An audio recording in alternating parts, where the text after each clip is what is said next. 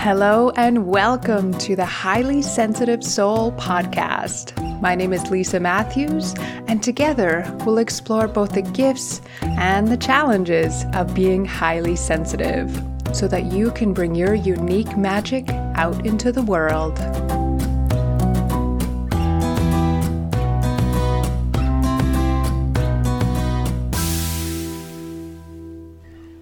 Welcome to episode 27.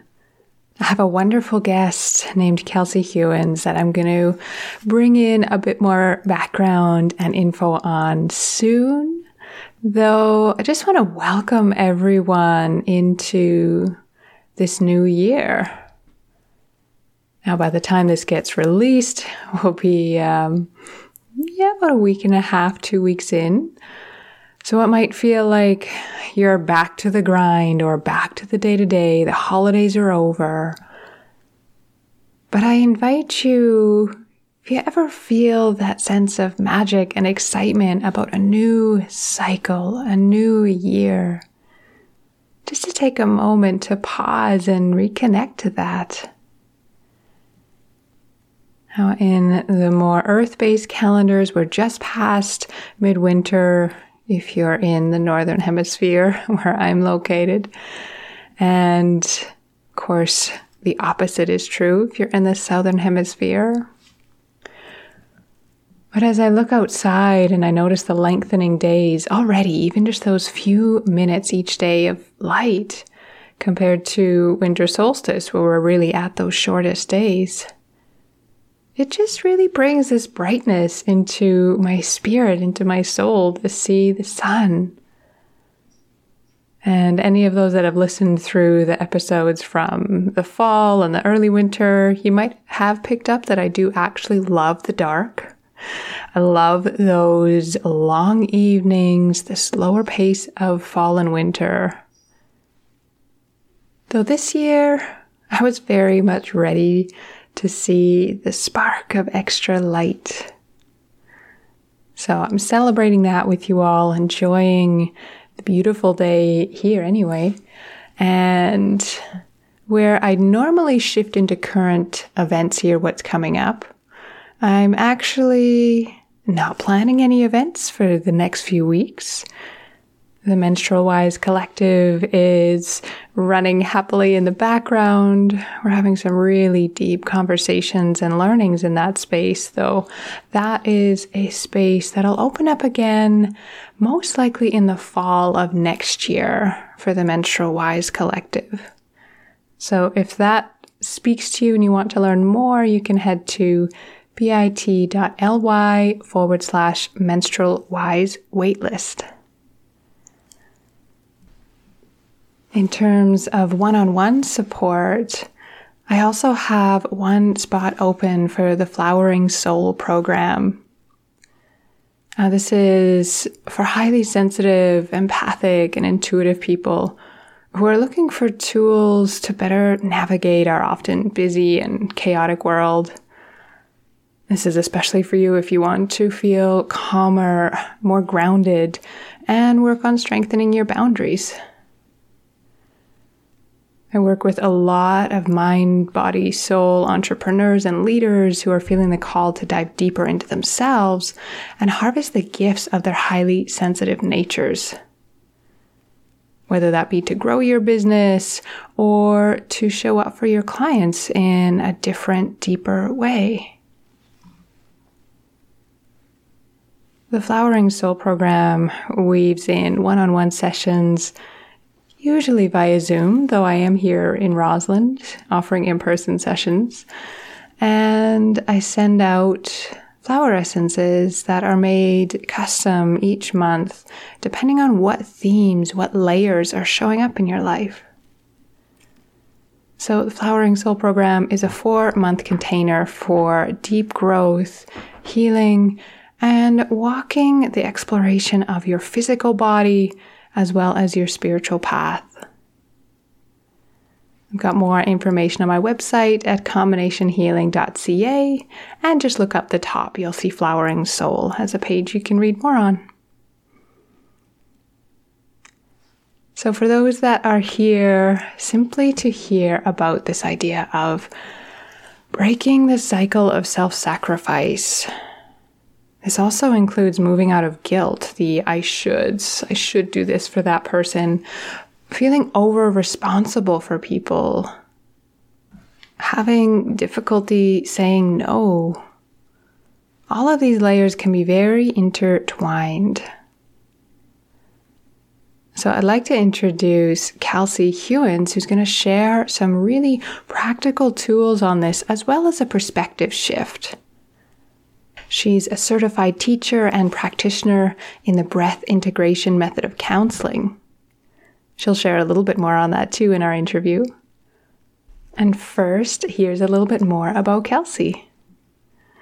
She shares, I am joyfully married with a dog and 2 cats living in Shaunavon, Saskatchewan. I combine my 15 plus years of study with the lived experience to give my clients support that transforms.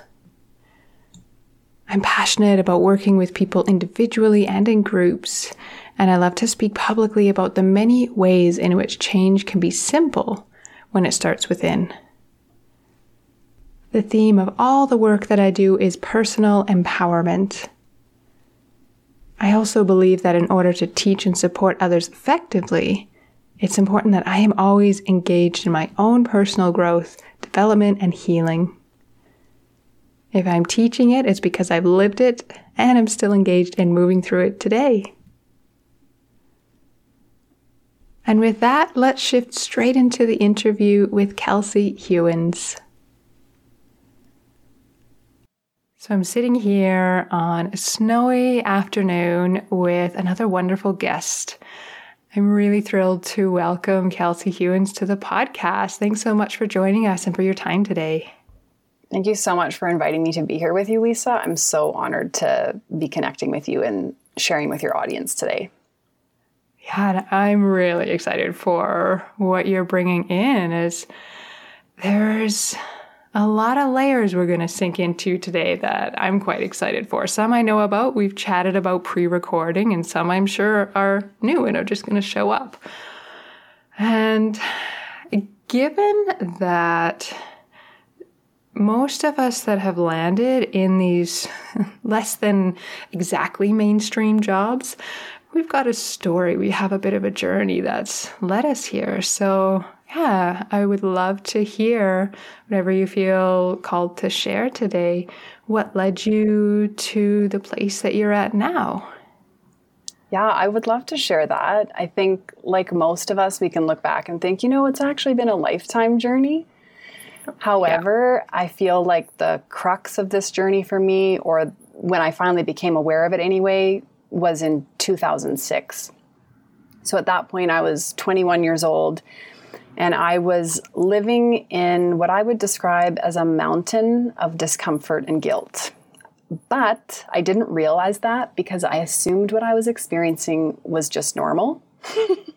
So I thought that's just how life felt. And I did not see that there was a possibility of having a different experience, or that there was another way of being. So at that time, my relationship had fallen apart with the love of my life. He's my husband now, but then it had fallen apart. I was working 2 full-time jobs that I didn't love. I was going to university part-time, not because I knew what I wanted to be when I grew up, but because all of my friends were doing that. So I was doing that. And I started to feel very, very far away from myself. And actually, I guess you could couple onto that the fact that I was drinking heavily. So my journey to serving others began by first acknowledging my own discomfort and getting support with that. And it was interesting, seemingly out of nowhere, although we know for sure, it wasn't out of nowhere. I was presented with an opportunity to enroll in a personal empowerment program that my now mother-in-law happened to be teaching. How interesting is that? That is actually very interesting. Yeah, probably a unique experience. And my now husband, who was, my ex-boyfriend at the time, drove me to the first class, which is another kind of insane Love that so circumstance. But in that program, I learned universal principles and tools that actually showed me how to move through guilt and discomfort instead of being stuck in them. And it also taught me how I could connect with myself and start to trust myself and my intuition.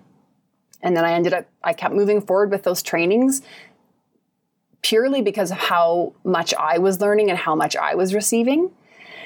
And then eventually I knew it was time for me to pass that teaching on. I mean, it was definitely coaxed out of me. It was a lot of people saying, you could do this, you know, and that's at the core, I guess, of the work that I do today, which is, you know, teaching mainly women how they can experience more confidence, more empowerment, and ease in life by moving through the uncomfortable emotions and by choosing and honoring themselves. And Lisa, I know that's important to you, and it's a big part of what you do as well. So that's my journey in a nutshell. I love that you've been on such a personal part of that. And you're going to hear in the background the snow clearing equipment, which has decided right now to show up. How perfect, hey? How perfect. That's all right. We're happy for the snow. Yes. I know not everyone that lives in a snowy town will say that, but we are. And you're exactly right that this element, just about being really, really aware of other people and being worried about their comfort or discomfort, their happiness, how it impacts us. Like, as a highly sensitive, I know that's been a big part of my journey.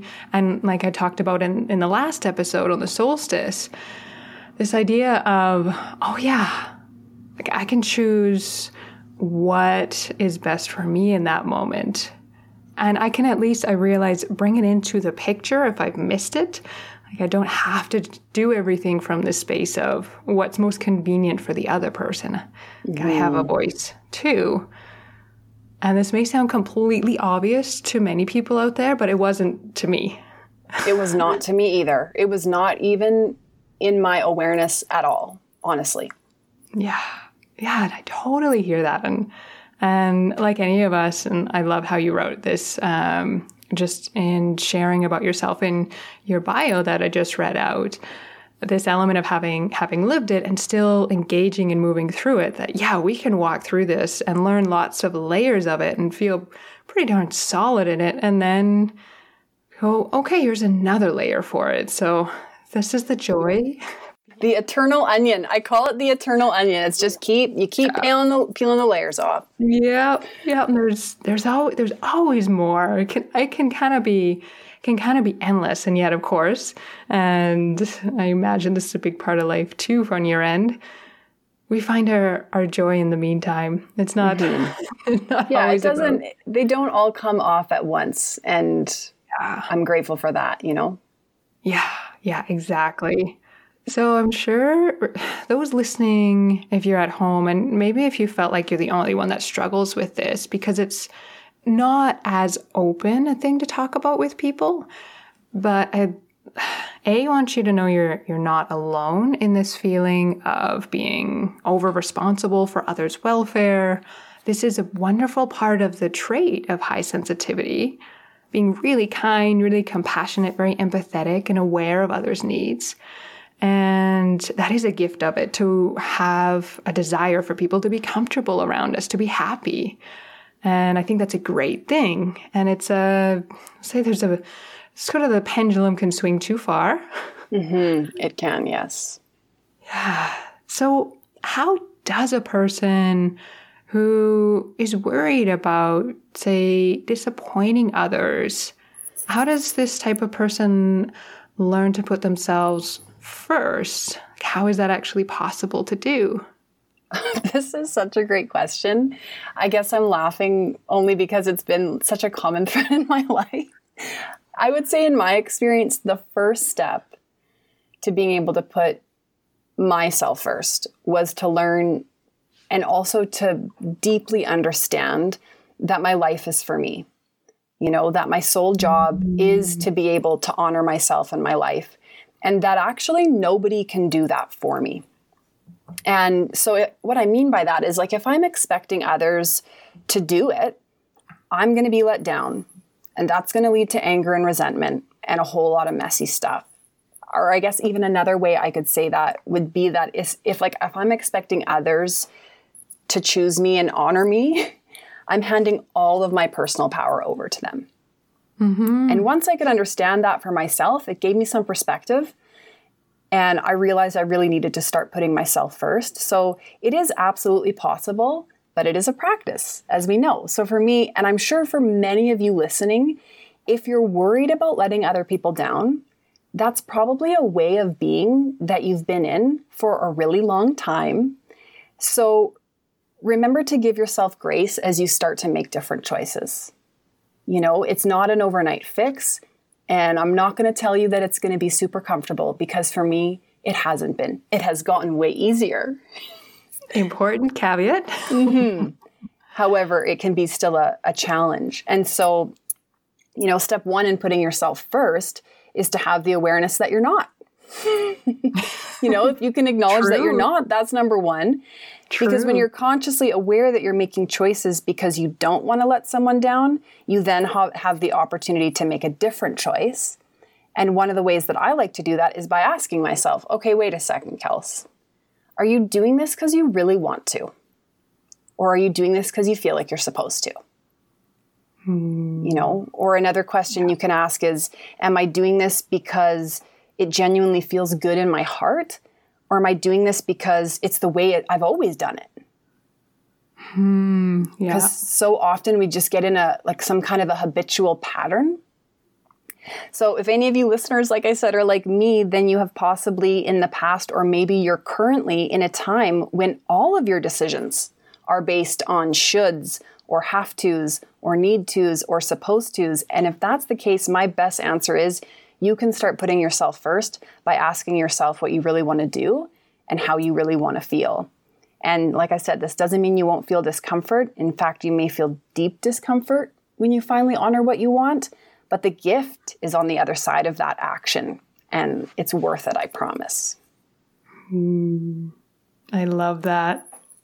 All of that. So much.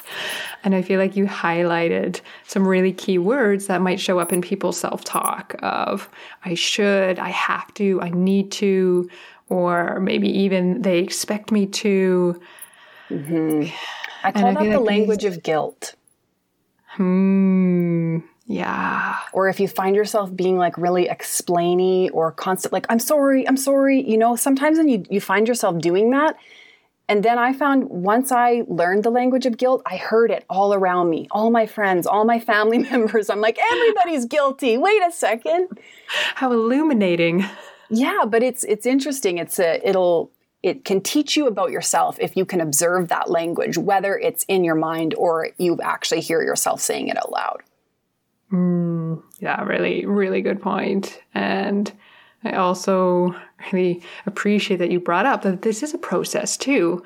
And it's not that in itself, noticing if you have, I should, insert blank, it's every second sentence in your self-talk. That's not another thing to feel guilty about.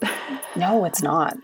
Something to feel excited about. And a way, I think of it like this, when I'm on an exploration into layers of my self-talk, and say I was looking at the shoulds or have tos in my own life, in my own mental chatter, I try and treat things like this like a game. Cool. So when I spot it, I'm like, I won. Yeah. I got another. That is such a fun and empowering way to approach it. I feel like it. For me, I feel like it is. Well, I believe it is for sure, Lisa, because the other part of, the work that I do is working with emotions. And I teach that there's a purpose to all your emotions. So guilt, even though it's incredibly uncomfortable, one of the purposes is it might show us when something inappropriate has occurred, in which case the way that you can move through that is by maybe recommunicating or apologizing. But oftentimes I find guilt shows up when I'm just being really hard on myself. So if I can identify it, if I catch that language, it's an opportunity for me to take a step back and ask myself, okay, how can I be more gentle with myself right now? How can I practice some forgiveness with myself now and just give myself permission to be who I am, and stop being so insanely hard on myself.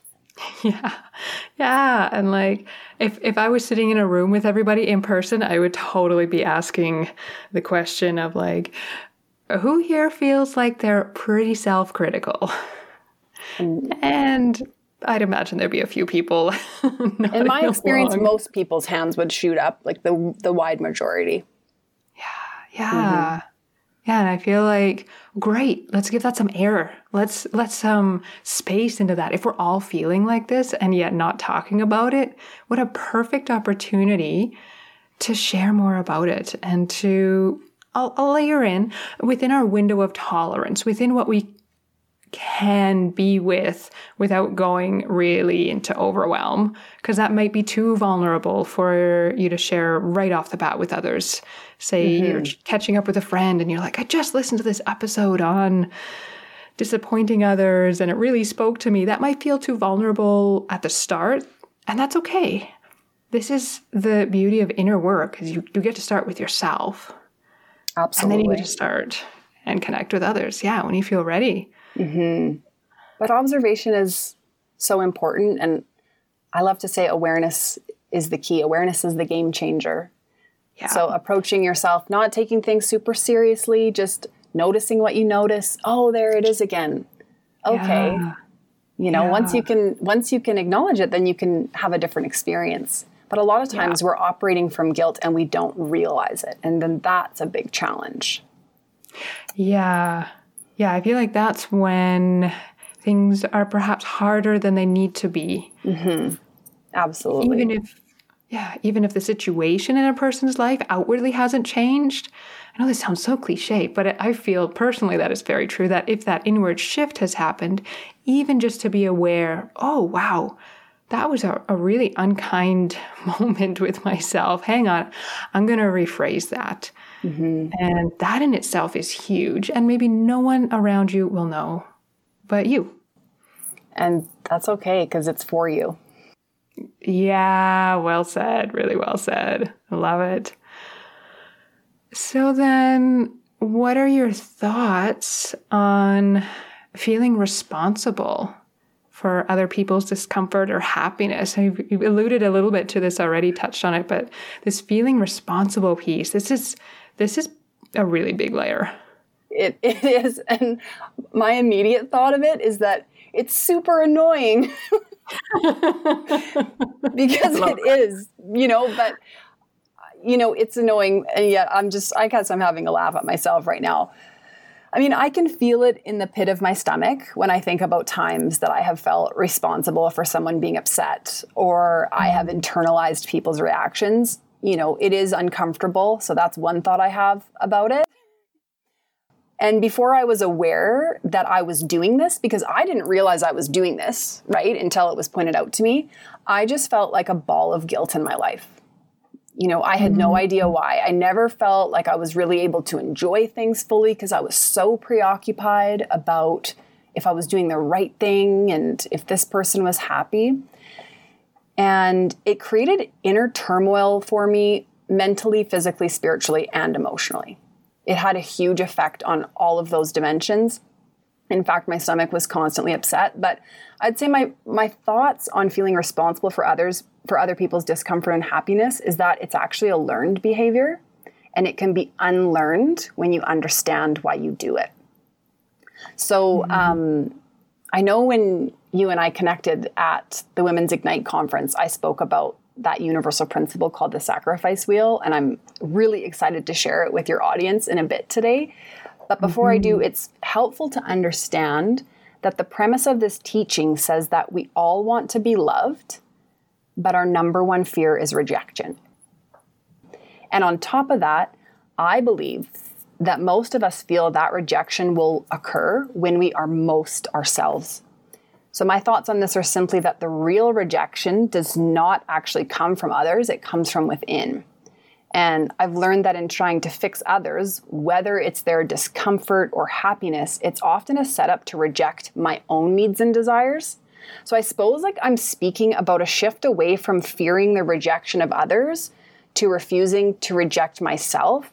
Or like another way of saying that, Lisa, is like believing I'm responsible for others versus giving them permission to be who they are without taking it on. That's huge. That's completely makes sense. That's huge. And I actually want to echo back as close as I can to the words you just said, that the real rejection comes from within when we're constantly looking at others and feeling overly responsible. Mm-hmm. Yeah, we give them. I felt that. Yeah, and what's interesting and so perfect that you and I are speaking on this today is I've been walking through this process of my own over the last 2 weeks. One more time, 15 years later, it's resurfaced in my life. Yeah. But I had another hit and it felt like I had my hair blown straight back, where I realized, oh my gosh, I'm doing it again. I'm looking to that person to show me that I'm important. I'm looking to that person to feel love. And, it was interesting to take a step back and say, you know what? It's okay. I can choose differently. I can make a different choice now. Yeah. Shake it off. Yeah. Yeah. I can choose differently. And I feel like if we're kind of building a loose, maybe some breadcrumbs, I'll say, for someone to follow if they're like, okay, I really want to work with this. It sounds like awareness. Actually, I'll say first, understanding that it happens in the first place, like having a bit of knowledge of this is a process that can happen, feeling over responsible for people. And then recognizing when we do it in ourselves, being very gentle with ourselves. And then this layer that you just brought in of, oh, wait, I can choose differently. Yeah. And that brings some lightness to it. And then it doesn't have to feel so heavy.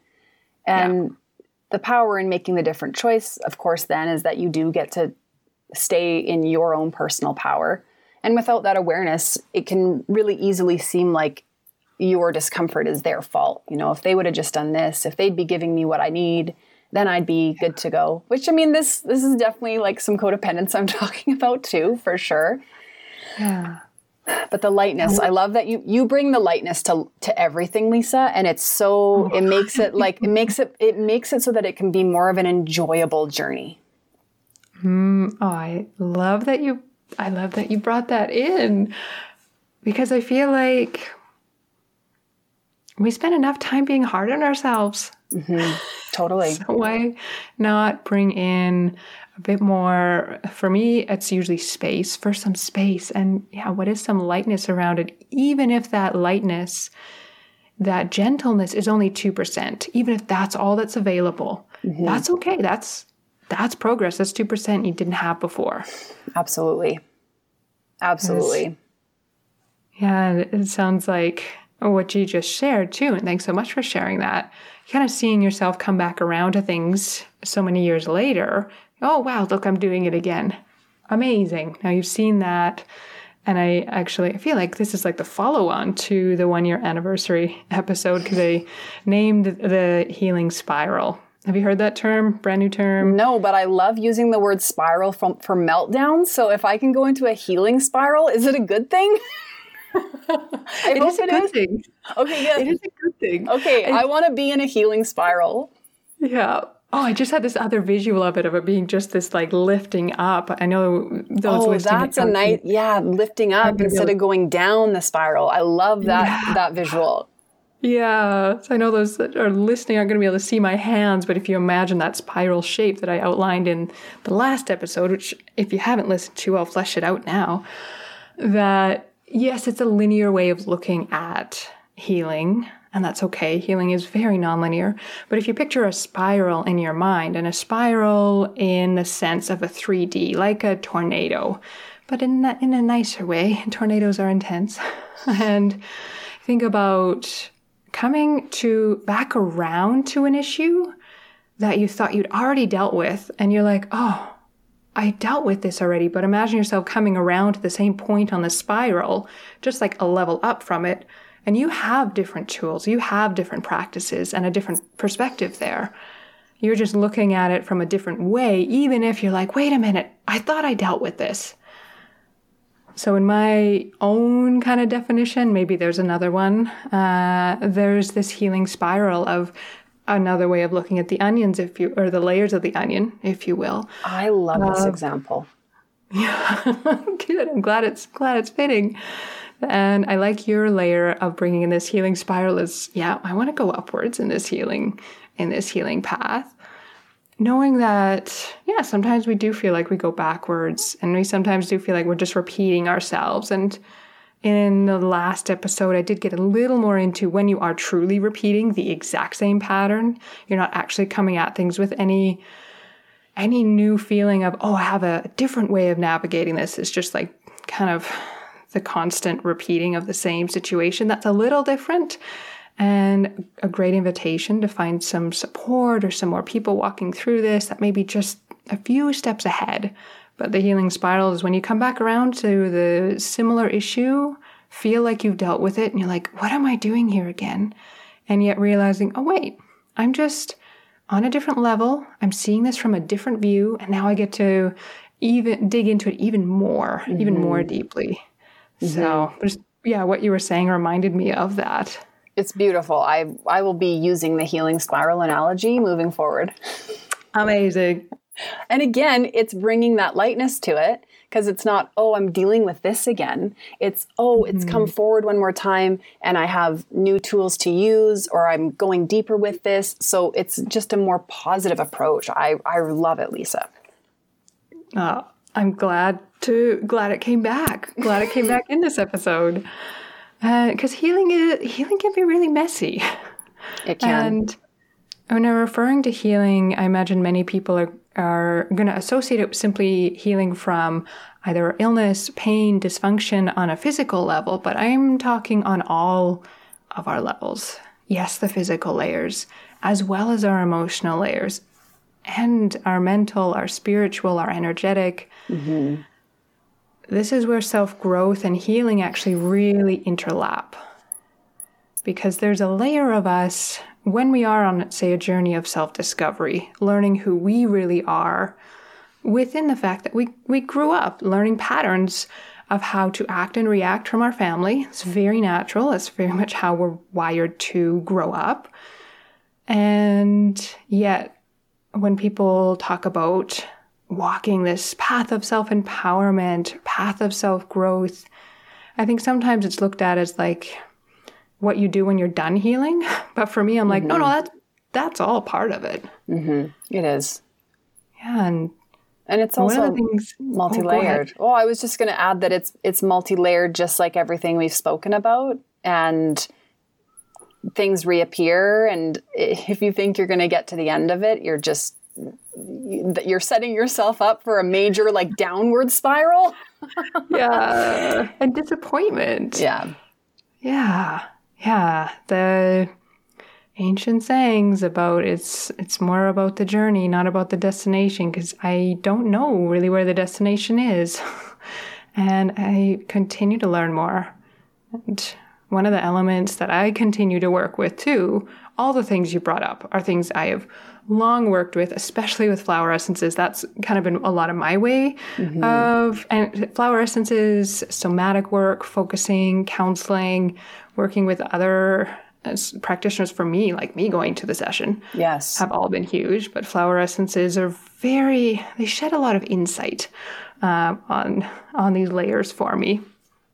And one of the things I've worked with a lot is around saying no with ease, with freedom, and knowing that a lot of times saying no, I won't actually use the word. I'll sometimes phrase it differently, or a way that feels safe, a way that my body, I'll kind of tune into my body and go, okay, my whole being, my center, my stomach, my heart, I feel soft when I say, hey, thanks for inviting me, but I created some extra space that week and I'm not able to meet. Mm-hmm. Instead of going, no. Yeah. But what's your experience with saying no in the past? Well, my experience with saying no, again, has been that it's very uncomfortable when you're not used to it. Yeah. And also exactly what you just said, sometimes saying no does not mean literally saying no. You know, so I love that you mentioned that, because for me, sometimes saying no is like deciding to speak up for myself instead of being quiet. So like that is in a way, it's still a no, like actually that's not okay with me. And, so I'm speaking up about something. Sometimes saying no for me means checking in with myself before I make a decision. Like giving myself permission not to just be like, yes, I'll do that. Or, it's like, wait a second, why don't I see how I feel and how I want to feel? Or, so that's helpful for me in my experience with saying no. And it's also might be, declining an invitation because I know that I need time to myself and not offering an explanation, or in doing exactly what you said and just saying, oh, I'm having a weekend to myself, but thank you so much. So, yeah. And then sometimes also I will add, and if this doesn't make sense, please let me know, that sometimes simply doing nothing is my no. Like if I have a really strong urge to do something or to fix something, instead of going into that compulsion, I'll pull back and do nothing, and that's my no. So like I have an example I could share of that actually, which is recently I've had this sense that a person who is close to me is unhappy. And in typical Kels fashion, I've internalized it, okay? And I've desperately wanted to fix it by reaching out, and I want to ask questions, and, I'll go in my own mind and I'll think like, what can I take responsibility for in this? But then when I have inquired, I'm told all is well. And so even though that's not the sense I'm getting, right now, my practice of saying no is doing nothing. So refusing to go into my old ways of trying to fix, or going into this, or operating, I guess, maybe from this guilty place, this unconscious guilty place where I feel like I need to sacrifice myself and do something to make that person happy, So right now I'm just letting it be.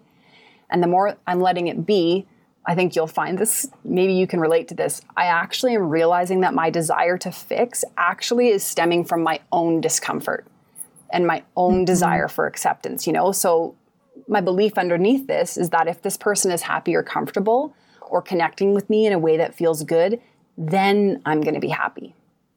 So it seems like it's like I want to fix the other person on the surface, but then when I go deeper, it's, this actually stems from my own discomfort. I may have gone off on a tangent from what's your experience with saying no, but again, like everything, it's kind of complex. Yeah, and I'm sitting in my brain going, how much do I get into? What you're talking a lot about too is a layer of how some of us respond in stress. There's the fight flight, super classic. We've all heard of that one.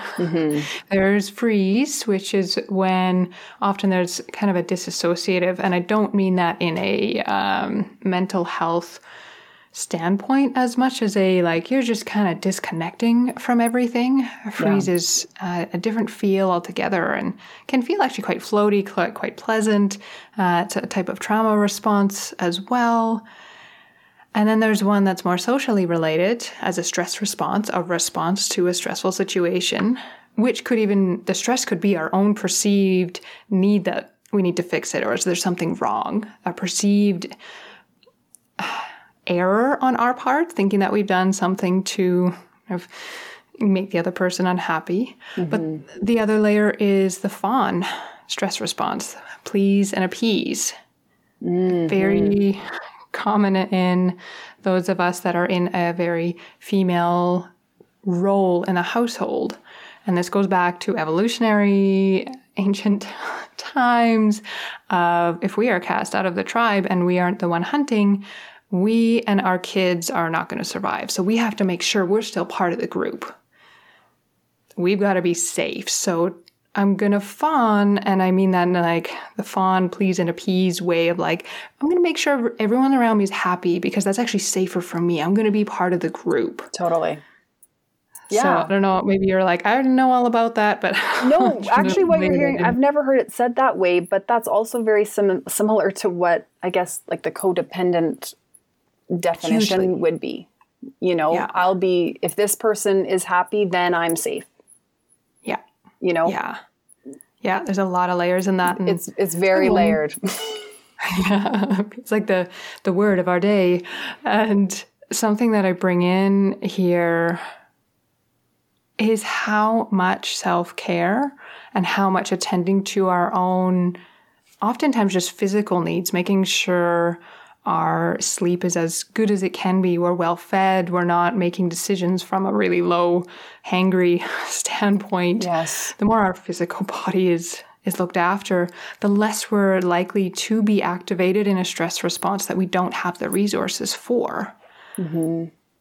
So self-care isn't just this luxury thing. I find it mandatory, especially as a highly sensitive. It is how to, well, it's a skillful way of being highly sensitive in the world, continuing to learn skills.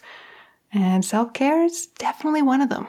It is. And I was listening to I don't know which podcast it was, Lisa, but I loved how you spoke about, for you, self-care is feeding yourself when you're hungry.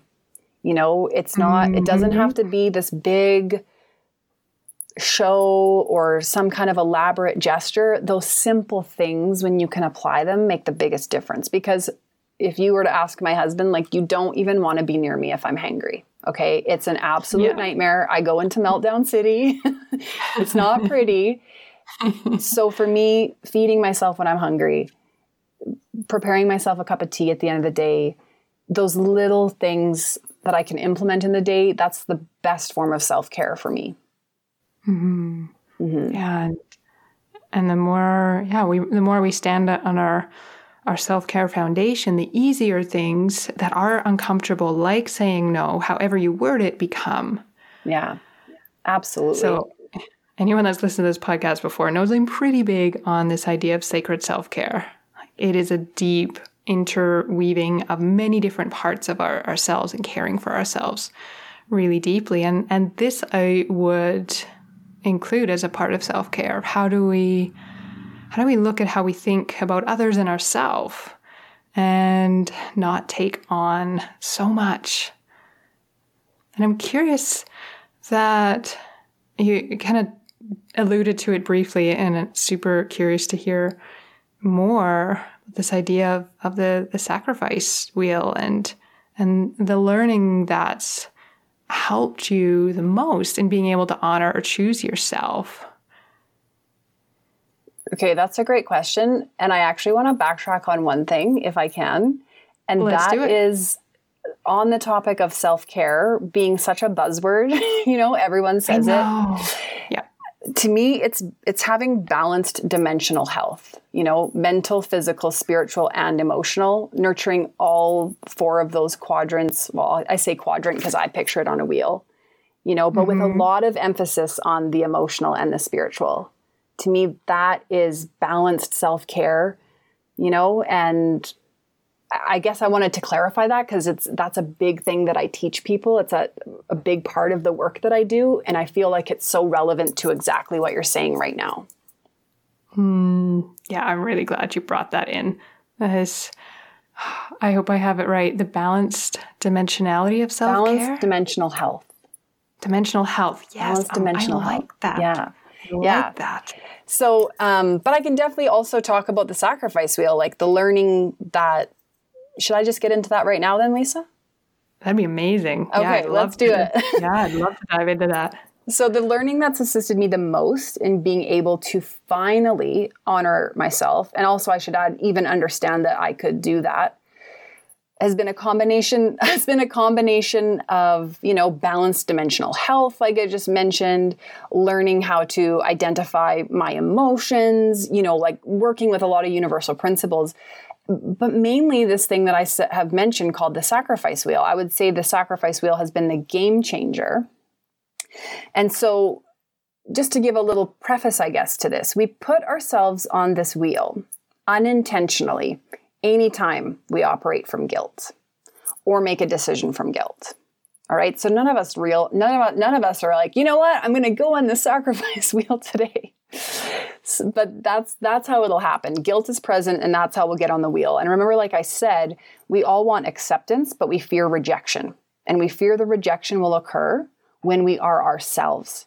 And because we believe, and this is never in my awareness when it's happening, just to be clear, but because we believe that we're not enough as we are, most of us are operating from an underlying sense of guilt almost all the time.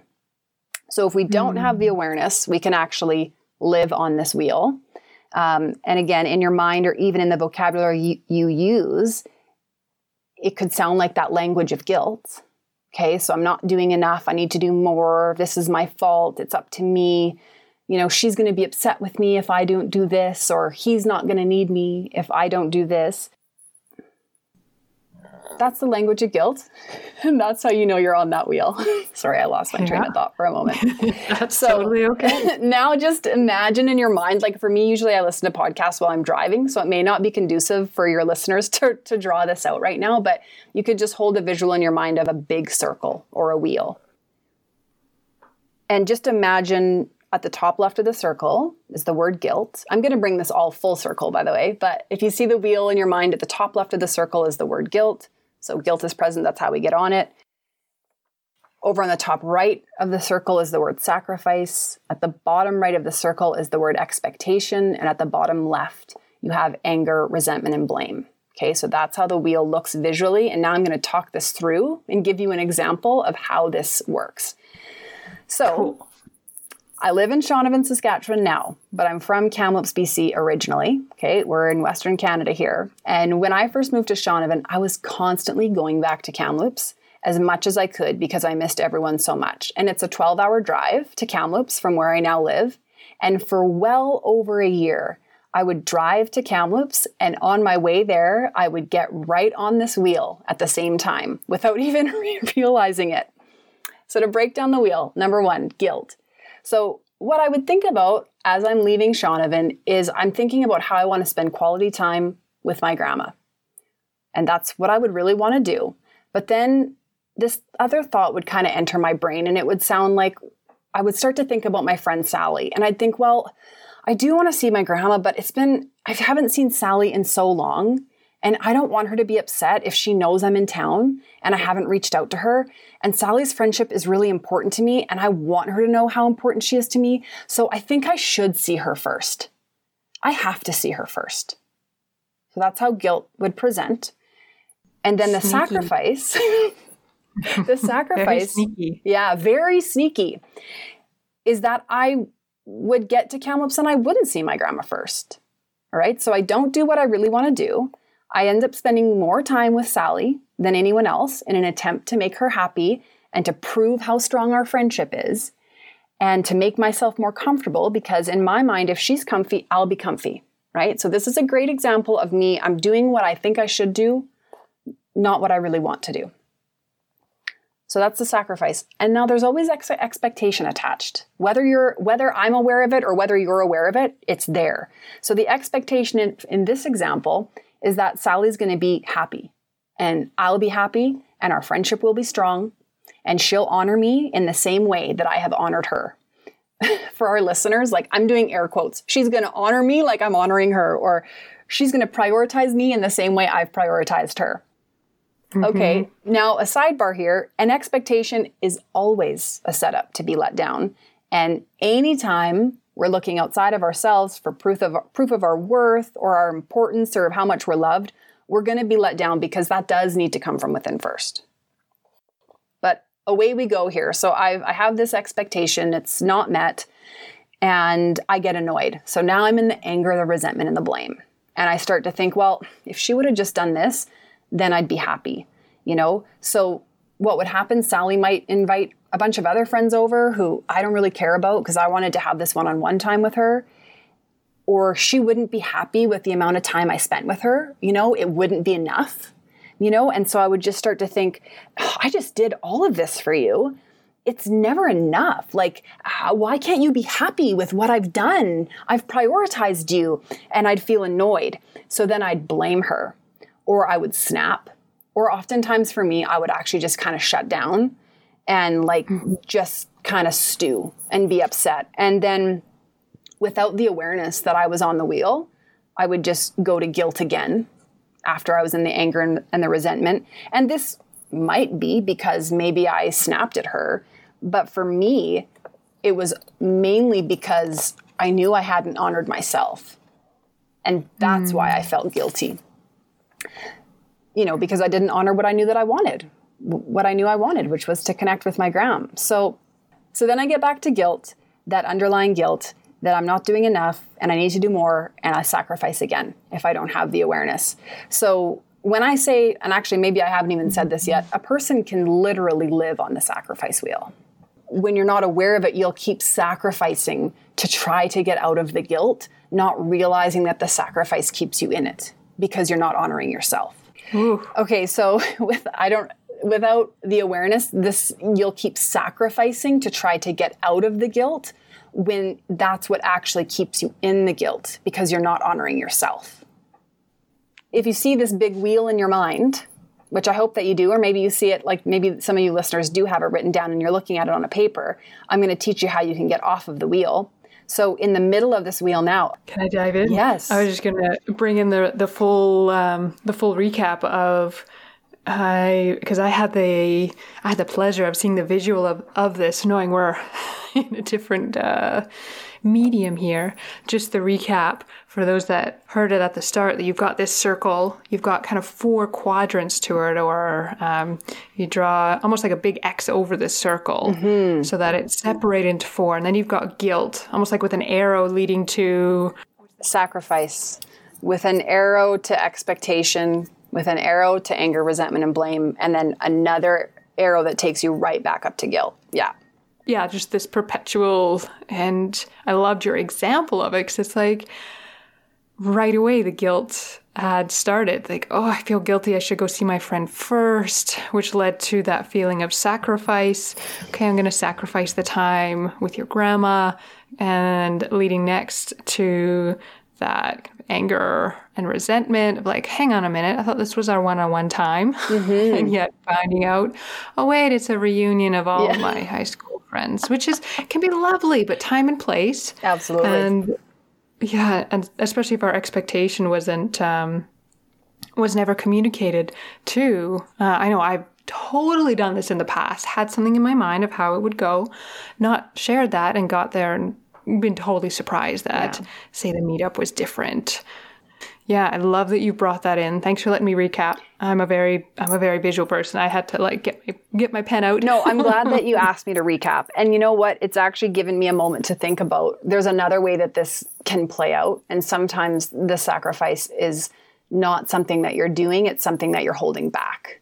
Oh. Right? So an example that I like to share is of a friend, who doesn't want to, she doesn't want her husband to be upset. She doesn't want to ruffle any feathers, right? And she feels responsible for that.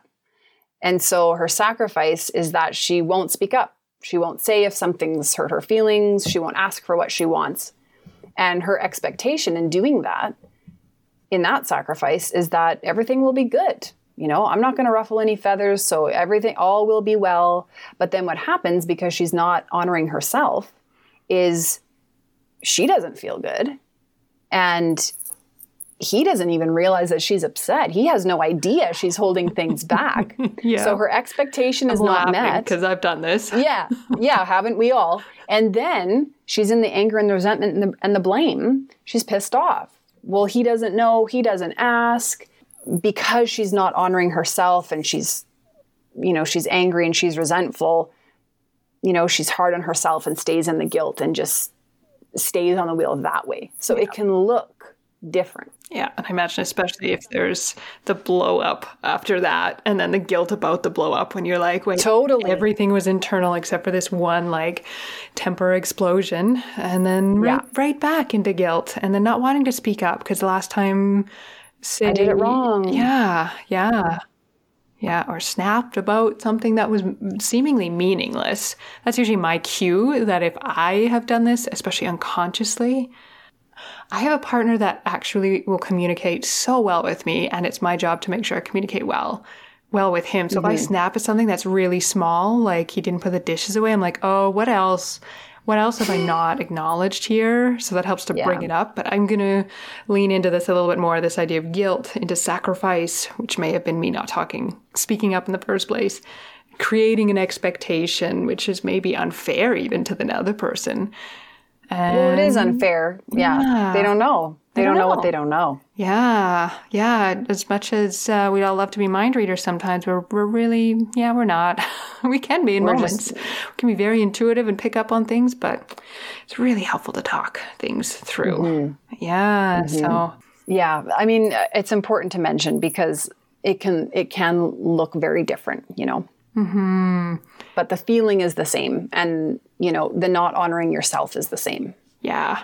Yeah.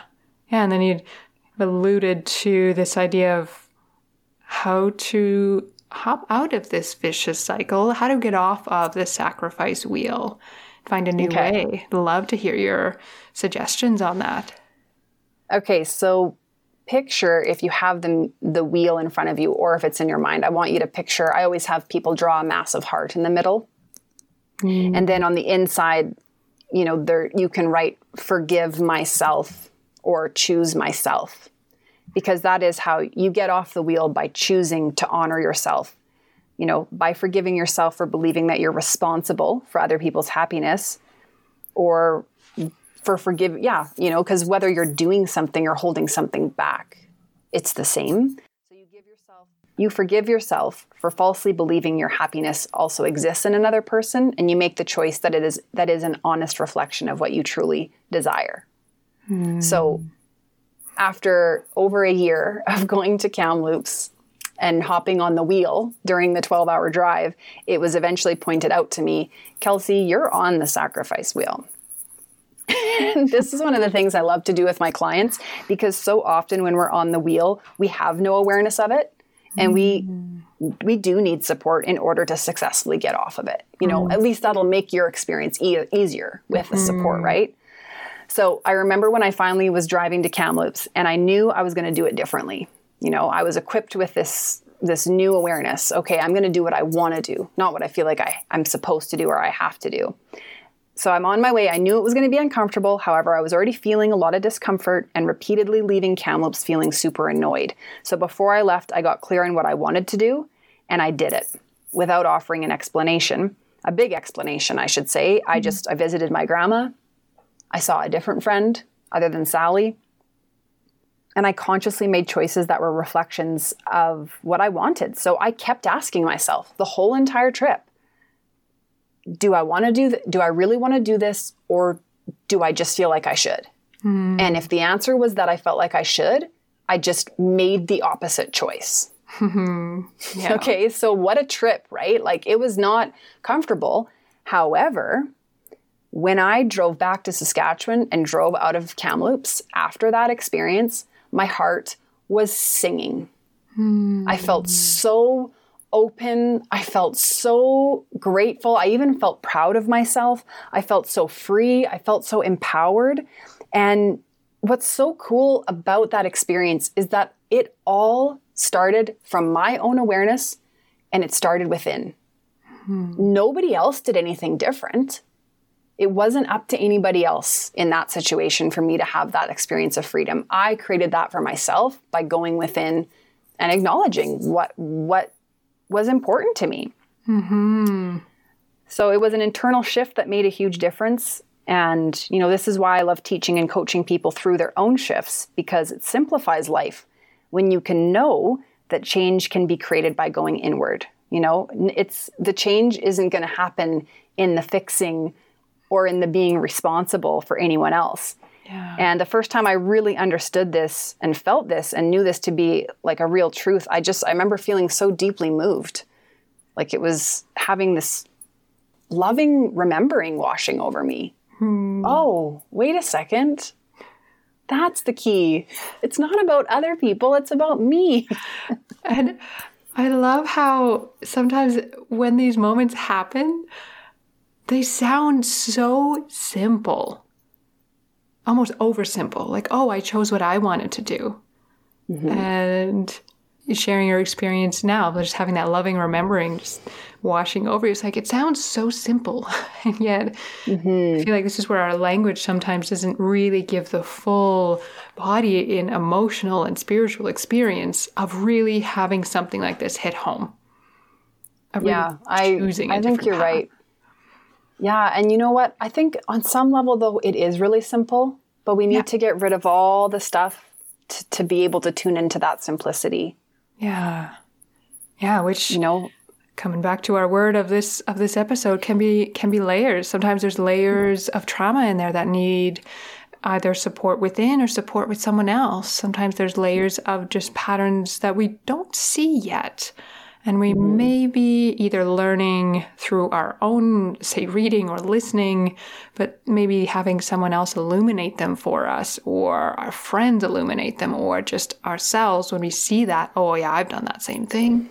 I also go back to the coast a lot to visit family and friends. So when you're talking about going back and being very mindful of where your time is spent. When you move away from home and then you go back home, I think it's a common experience that, you know, you're going to be pulled in a million directions, and it's important to connect with what you want out of it and who is important to you this time. Yeah. And knowing that even if you didn't see someone, that doesn't mean you don't love and care for them, but that's the way the trip played out. That's maybe where the energy was. I planned my trips very carefully. First few trips were a little wild. And I plan them really, really mindfully now. So I love that. And my goodness, I feel like I could just keep talking to you, which is like... There's so many other things that pop up. But I really appreciate you bringing in the sacrifice wheel, this very, very visual way of looking at how we can, in some ways, keep ourselves on the wheel, that guilt, that guilty feeling. And sometimes it's created in ourselves, feeling guilty over something that isn't actually a problem, through to sacrifice, making it, through that expectation that something will be different because of our sacrifice. Landing then in anger, resentment, blame, or a blow up, and then feeling guilty about that. But that center, that heart of choosing yourself, forgiving yourself, that's really powerful. I really appreciate you bringing that in. Oh, I love to talk about it. And what's interesting is that when I first started teaching, it was the thing I didn't want to teach the most, because I was always on it. Yeah. And it was confusing to me because I was constantly in it. So now on the other side, yes, I still can get on it at times, but it's such a good refresher for me every time I get to talk about it. It just keeps me honest. I love it. I love it. And how would it be just seeing how time goes so fast, always? But I still got a couple questions I wanted to touch on, though we may not be able to dive quite as much into them. I feel like we've spent our time really well diving into what's really important. Actually, just before I shift gears on the different question I'm going to ask in, I thought I'd just offer one thing I come back to again and again and again for myself when I notice these patterns pop up, and if I feel like I am needing to fix something or at risk of overgiving. And it's the saying, the phrase, I allow others their own journey. I love it. Really, I love that. And it's something I come back to again and again as this reminder of like, right, I'm not responsible for every single person in my sphere, and I can allow others their own journey, because who knows what experiences. We can't gloss over that learning is hard and difficult and sometimes joyful and wonderful, but there can be hard moments. So who am I to say that I was meant to give that particular experience or who knows what to that person? Maybe they missed out on something really fun, some really fun learning, because I swooped in and tried to make it easier for them. Yeah. Who am I to believe that I know what's best for that person? Yeah, exactly. How can I possibly know? Oh, Lisa, I love that phrase. I will use that as well. I will be taking that with me. Amazing. Yeah. So I'd offer that in. It's back from the first resource, kind of mini ebook I released was on the 5 emergency tools for empaths. Along those lines, I'll see if I can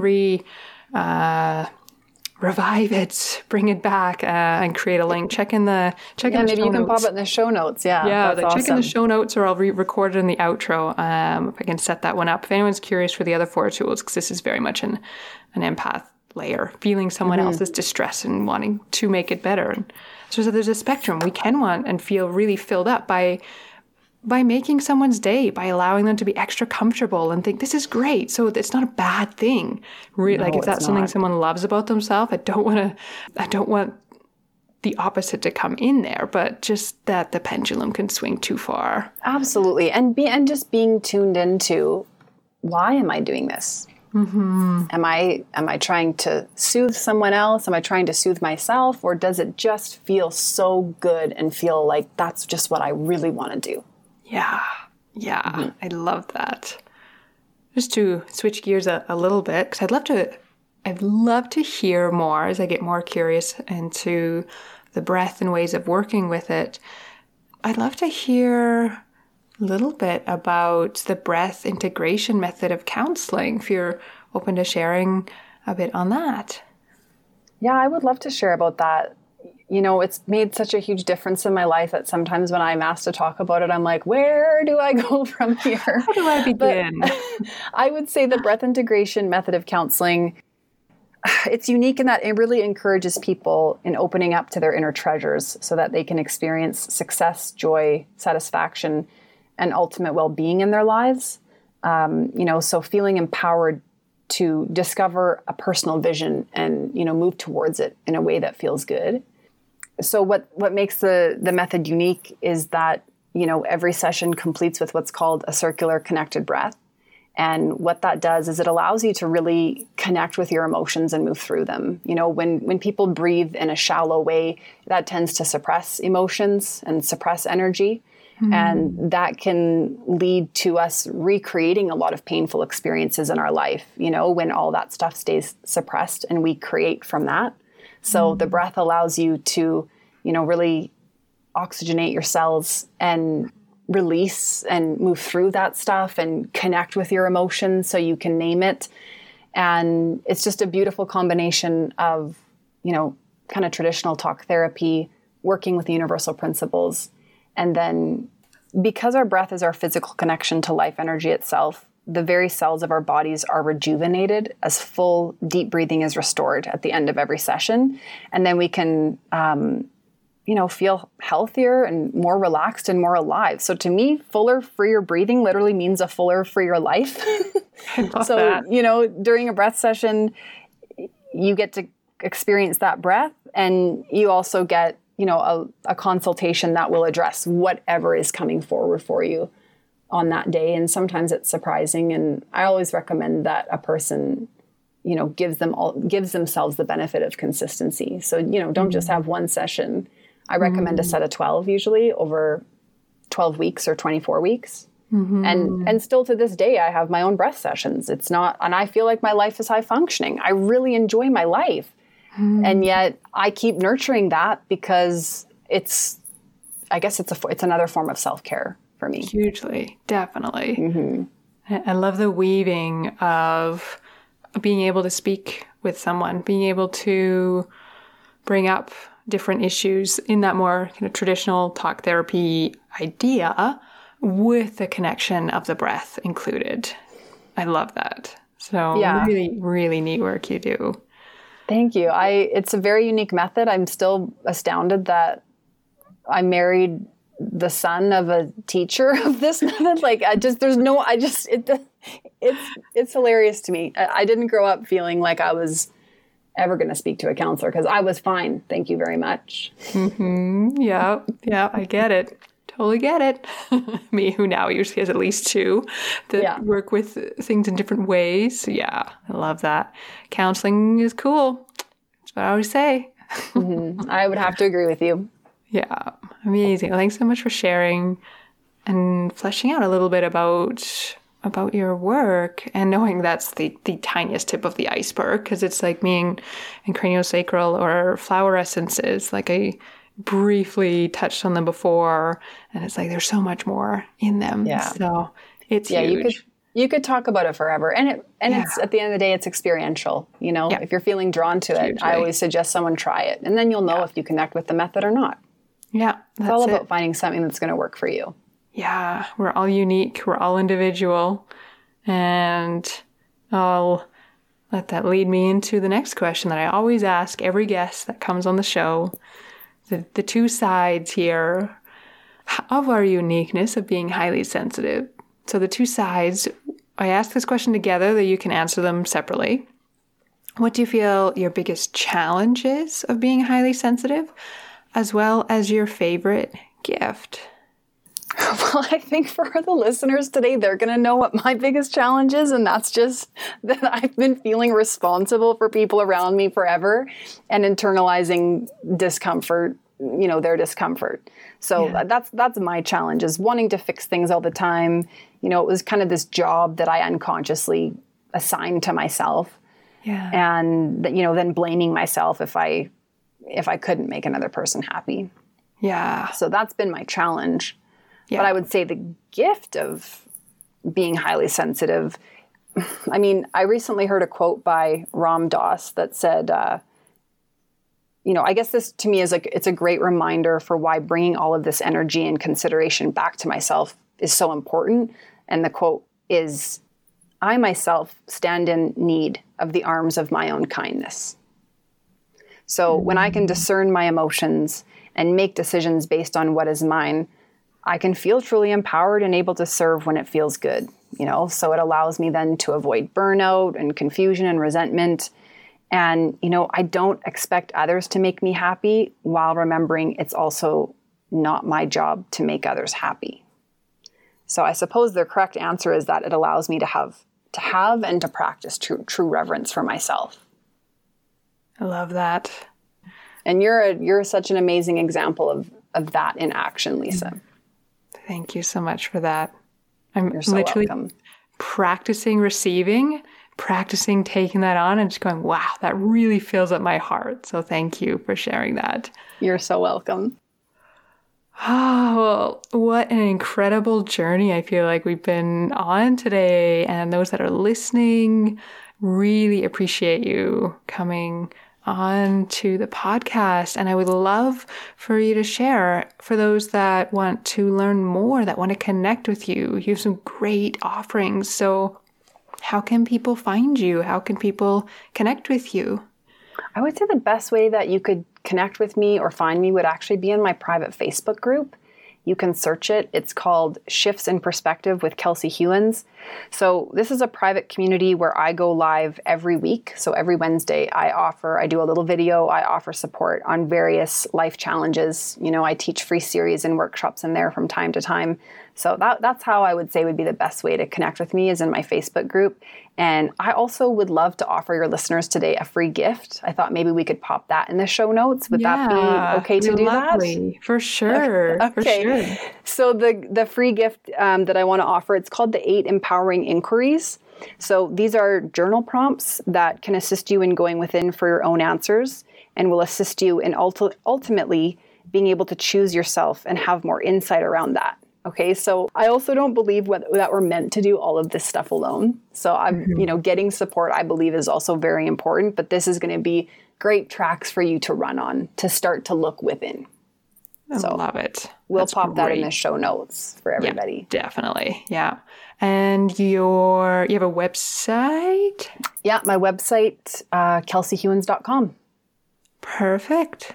Amazing. Well, I have so enjoyed speaking with you, learning from you, and I already feel like there's just so many nuggets from today, so many quotable quotes that you brought in. So I appreciate your time, your knowledge, and if there's any other last things floating around that you're like, oh, I really wanted to mention this, or if you're feeling complete, we'll move towards a close for today. You know what? I feel complete, and I just want to say thank you, because I feel like I'm walking away with some quotable quotes myself, the healing spiral, and how did you say it? I give others permission to have their own journey. I love it. And I was going to say, however you remember it is perfect. In my brain, it comes through as I allow others their own journey. Mm-hmm. I really appreciate your time, your shares, sharing the sacrifice wheel. And I have popped into your Facebook community. I'm not on social media all that much, but I can highly, highly recommend being part of her group, because her teachings are fantastic. Thank you so much, Lisa. Well, until next time, Kelsey, I'll say bye for now. Okay, bye. I hope you enjoyed what Kelsey had to share today. And I really acknowledge how much she brings a really beautiful perspective for highly sensitives, because we tend to really think about others deeply. So it's very helpful to come back and choose ourselves, even if that's just a tiny bit more. Yes, we have families, we have work, we have important people in our lives. We want to show up for them fully.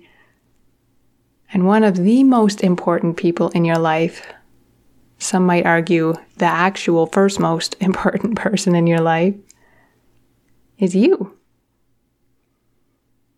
So the more we can connect to ourselves, to our own personal empowerment, our own self-growth, while being able to navigate the sometimes tricky feelings that come up as we begin to put in deeper boundaries, as we step off the sacrifice wheel, and as we learn to communicate our needs.